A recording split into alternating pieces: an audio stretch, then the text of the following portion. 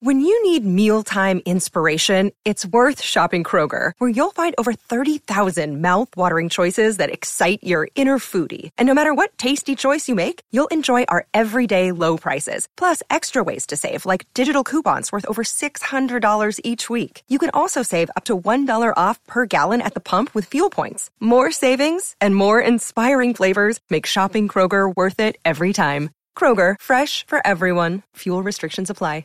You're listening to a Score North podcast right now, and if you're a business owner, so are your customers. In fact, I could be talking about your business right now, telling the tens of thousands of loyal fans about you and sending them to your business. Find out how you can partner with your favorite Score North podcast. Visit scorenorth.com now and enter keyword partner. Fill out the form, and we'll get in touch with you quickly. Once Phil, Judd, Declan, or others start talking about your company, you'll be amazed at how many fans start showing up. So visit scorenorth.com now and enter keyword partner. Roger Goodell announcing the Vikings pick right now. As soon as we get it, we will relay it to you. Score North coverage of the Vikings draft. It is Ezra Cleveland, the offensive tackle from Boise State. Your immediate reaction?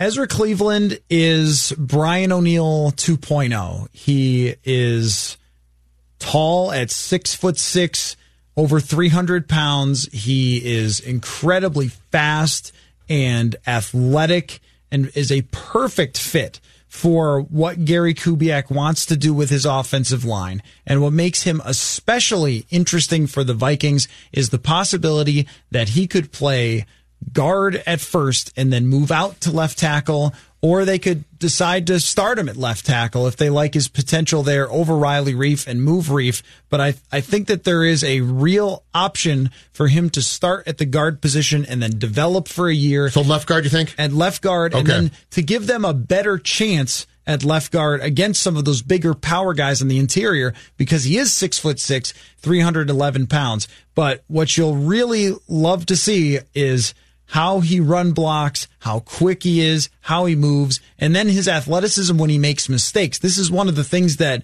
go under the category of you can't teach, is when someone makes a mistake like Brian O'Neill. Remember his first year, how he didn't give up sacks, but he had given up a lot of pressures, and we all were like, that's kind of weird. Yeah. Well, one of the reasons was when he gave up a pressure, he could kind of still find a way. Just find a way to get a hand on somebody, move somebody just enough. Well, I think Ezra Cleveland has the same type of potential. And when you look at his production at Boise State, again, it's not against the best possible competition, but in 502 pass blocking snaps, he gave up just 3 sacks, 7 hurries, and 2 hits.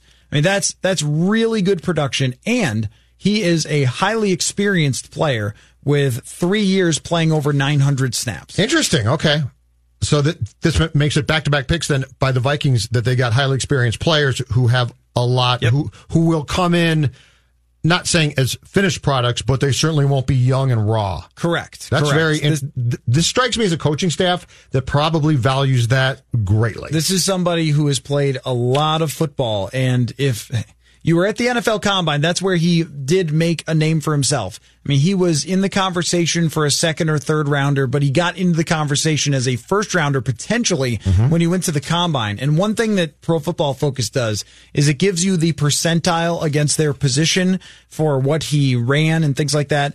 His 40-yard dash was in the 97th percentile. His broad jump was in the 88th, and his bench was in the 90th. So not only fast, but also big and also strong. So his potential and his ceiling is very, very high. And it's somebody that, you know, if he ends up working out, he could play left tackle for a long time. Or if they feel like he's more of a right tackle, maybe you do slide Brian O'Neill over. He gives you some options. But the bottom line here is they didn't get cute with this. They didn't get... Yes, that's very well put. They didn't get convinced and sort of awed by, there's a lot of good defensive players on the board. And for 2 days, they have not gotten cute. That's right. I don't think that the last 2 days have been cute. I think they've been efficient. That's right. They've done exactly what the right thing was to do. The right thing to do was to draft Ezra Cleveland, the offensive tackle. If it doesn't work out, it doesn't work out. But of these 3 picks, a receiver that dropped, a cornerback that you desperately needed, and a tackle with experience again too. Right. I love that fact. With experience and a tackle to help protect Kirk Cousins. They needed better pass protection for Cousins. I think it's possible that he helps with that right away at the guard position, and then long-term could help with that a lot at the tackle position. If there are concerns about Cleveland, what would they be immediately, do you think? Well, I think it's exactly what you said about playing at Boise State, is that he isn't somebody who has played against edge rushers that reflect Khalil Mack. Sure. or the power of someone like Akeem Hicks if he has to play guard. He has not seen that. He has to play a little bit probably tougher than he has. But, even from a technique standpoint, because of the amount that he's played, it gives him a good chance. Like, I can't tell you as well as Mike Tice can if his technique is perfect on this, that, or the other thing. But somebody who has taken over 1,500 pass blocking snaps. Mm-hmm. Think about, like, Mekhi Becton was under 100, I think. Was he really? Like, yeah. I mean, Mekhi Becton had barely ever taken true pass blocking snaps where you have a quarterback just taking the snap, dropping back. Yeah. Ezra Cleveland has taken a lot of those. So that's your only question is he going to be able to, handle the power, handle the speed? But when someone has the athleticism, it gives you a lot more hope that they possibly can. And this was the best pick they could make. Jones is a good player and more of a true left tackle than Cleveland. So, I did like the idea of Jones, but you can't potentially play Jones at guard like you might be able to with Ezra Cleveland right away. So this basically tells us that the plan for 2020 is then to play Reef at left tackle and to have Cleveland inside at left guard. So that's probably the plan then, correct? That I think so. Reef is going to get at least one more year as the Vikings left tackle, and if they do move on, that it's not going to be until 21 when he might kick outside, I should say, to left tackle. It's a position that they definitely needed, but it is not a pure desperation position. The offensive line tackle just needs to be improved. Yes. If that makes sense. You need to just keep pouring assets into it. You can't ignore it as much as they have and not expect that to come back and bite you in the butt. So when left tackle last year, when Riley Reef ranked 26 out of 60 by Pro Football Focus, that is not a position that, oh my gosh, if you don't draft someone and put them in right away, that Kirk Cousins will be leaving in a body bag. I mean, I trust Riley Reef on a week-to-week basis to go out there and be a solid player for your team. And if Rashad Hill has to come in for him with some injuries for a year, then you feel pretty good about that. He can pass protect, not great. It's not TJ Clemmings. Right, exactly. You are not talking about desperation. We've seen that film, and that's a very scary film. Yes. But what your hope is that long-term, and I'll include Drew Samia in this group that you've drafted the past few years develops to be a rock-solid offensive line that you can keep for a long time. Yes. Maybe if it works out for them, Brian O'Neill on the right side, Ezra Cleveland on the left side, Drew Samia and Garrett Bradbury, and then whoever at right guard, all of a sudden, the offensive line looks like a position that you've invested a lot in and have a good chance to build up in front of your quarterback. And over the next couple of years, it looks like you're going to have Kirk Cousins there. So he's a guy that needs a lot of help from his pass protection. And Denzel Mims just went to the Jets. Yep, the Jets. So he's finally off the board after dropping in some people's minds. His combine strikes me as a Jets type of player. Yeah. I'm predicting 8 drop passes in the first 4 games next season. Our buddy Jeremy Fowler says that the deal with Trent Williams is officially off the table with Ezra Cleveland. Well, I mean, confirmed. Like, we knew that, but and here's my question. It's official. My question is this. Did Washington continue to ask for too much, or did this come down to a trade actually could have been made, but the Williams camp said, let's say 5 years, guarantee, blah, blah, blah. Because I don't blame, if that's what this came down to, the one thing where I won't blame the Vikings is if he came to them and basically said, Tunsil just broke the bank and I want to be right there. I'd say no, too. Well, earlier today, I don't know if you were listening because you might have been taking a nap and getting ready for this. Took a very nice nap this afternoon. I changed my mind earlier today on Trent Williams after seeing what Laramie Tunsil got because it's too rich. You can't pay that much. Too rich for my blood. I mean, not only does this team want to screw around and want a second-round pick for him, but then he's going to want to be probably a top 5 paid tackle. He's over 30 years old. He has not played 16 games, Trent Williams, since 2013. I mean, that's way too much for me. Give me the draft pick. The only way that I would have felt in the least bit comfortable giving him a long-term deal with guaranteed cash is if I had violated the league rules and had my doctors. No, I'm dead serious. If I had said, you know what, I'll probably get caught and I'll be fined. But if my I mean, the guy had cancer, so this is not a twisted ankle or something. So the only way that I would be comfortable giving a 31-year-old who, just to your point now, hadn't played 16 games in several years and didn't play a snap in 2019 would be for my doctors to come back and say he is in great shape. And if you don't know that, I can't give in to the contract demands. Even then, I feel like that is still very, very risky to even get a guy who has had so many injuries in the past. So even though he doesn't have one now and has got a clean bill of health, and then they just don't really have the cap space to do it, I would much rather have Anthony Harris and Ezra Cleveland and Riley Reif on my team than one Trent Williams that I don't know what I'm going to get. The man has not played in the NFL in now a long time, and this whole deal with Washington, it's been a complete mess, and I feel bad for him, but it also certainly brings into question what he's going to be able to bring to an NFL team again. Yes. He started to slip a little with all those injuries piling up, and those just don't go away and all heal forever because you've sat for a year. So, if they had done it, I would have said, well, that's a chips to the middle of the table type of move, and you got to respect it. But not doing it and getting your tackle because you were just patient. That is the main story here for the Vikings over the last 2 days, is that sometimes in the draft, patience costs you, and sometimes it pays the heck off. And it is paid off in spades for the Vikings in these 2 days. In your mind, has Pat Elflein started his last game as a Viking? I think so. It's just such a liability in pass protection. And Cleveland can step in, hopefully, for their sake, immediately at guard. With his athleticism, somebody who runs a sub 540 and had great 3-cone and quickness, has a lot of experience playing, you could put him in at guard and have a chance right away to make an impact there and be a better pass protector. There will be, especially in a short type of season or training camp without the off season and so forth, there will be some growing pains for him as a guard, but you need someone who could pass protect at guard. You have such a tough division with so many monsters going at you from week to week in this schedule that the Vikings have. They're going to have to play Ndamukong Suh in the NFC South. They're going to have to play Grady Jarrett, who absolutely mauled them last year. You need pass pro. And the other thing, too, is that Kirk Cousins is impacted by interior pass rush more than other quarterbacks are. Because there are a lot of quarterbacks who step up, they slide, they move around, and it doesn't hurt them that much. He's That's not Green one Bay, of them.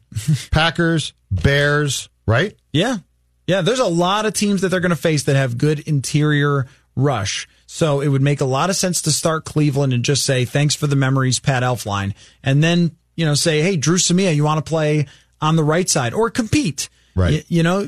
Compete with Pat Elflein and Drew Samia. Give Samia every opportunity to prove that he should be the guy, because last year he showed a lot of progress in training camp. We were like, oh man, but you come from an Oklahoma offense to the NFL offense. It's such a huge difference that by the end of the year, when he played in week 17, he showed that he might have the possibility of being a starter. What's next now? So we've got 3 picks left in the second round. Is that correct? We've got Tennessee at 29. We've got Green Bay at 30, Kansas City 31 in a pick that they got from San Francisco, and then we start the third round. What's realistically next? And if you are Rick at this point in time, do you consider taking some of the names that you gave me just a little while ago, Matthew Collar, and coming up and deciding, okay, I'm going to package some day 3 picks to try and get up in the third round to take some of the guys that you went through? Up in the third could be a great play for the Vikings. And that sort of is a Rick thing, right? I'm not wrong on that one, am I? Well, last year was strange because he kept moving down and down and down and down because they had been deadlocked on Alexander Madison. Not that Madison's turned out to be a bad player, but it was surprising to see them so set on one guy in the third round. But this draft is different. This one has a ton of talent in the early third round, and we'll see how things continue to play off the board. It was the Michigan defensive lineman, or is he an outside linebacker? He just went off the board. I don't know exactly how to pronounce the last name. Uche, I think, is how you pronounce it. So he went off the board to the New England Patriots. So now you have the Titans, the Packers, the Kansas City Chiefs, the Seattle Seahawks, all that are going to come up here shortly. And then you get into the third round, and there's a lot of defensive talent. You look at Christian Fulton has still not been taken. I've got to expect that one of these teams selects him.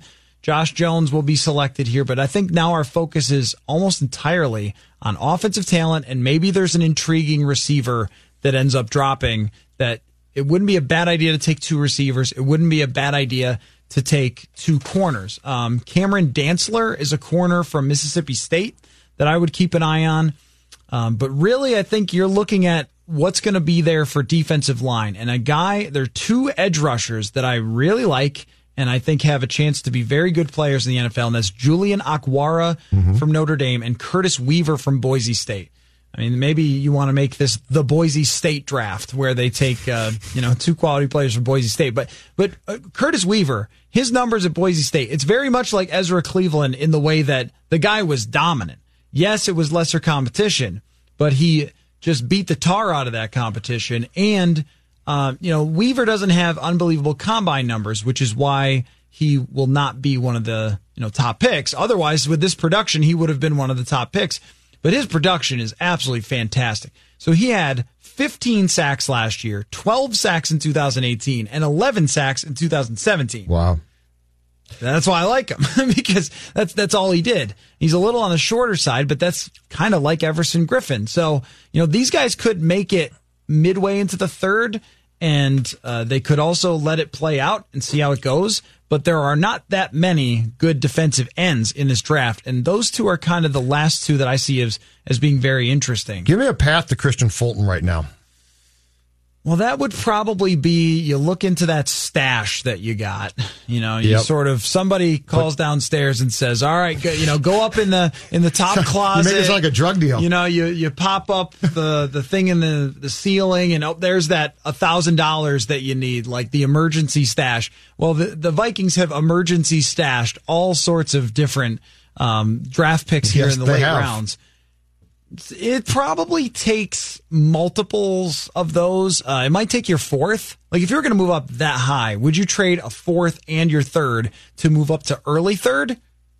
Maybe. To help my depth chart at cornerback, which, as you've said throughout tonight's show, is a place where you really can't have enough good players. And remember. Yeah, I'd consider it. Found money.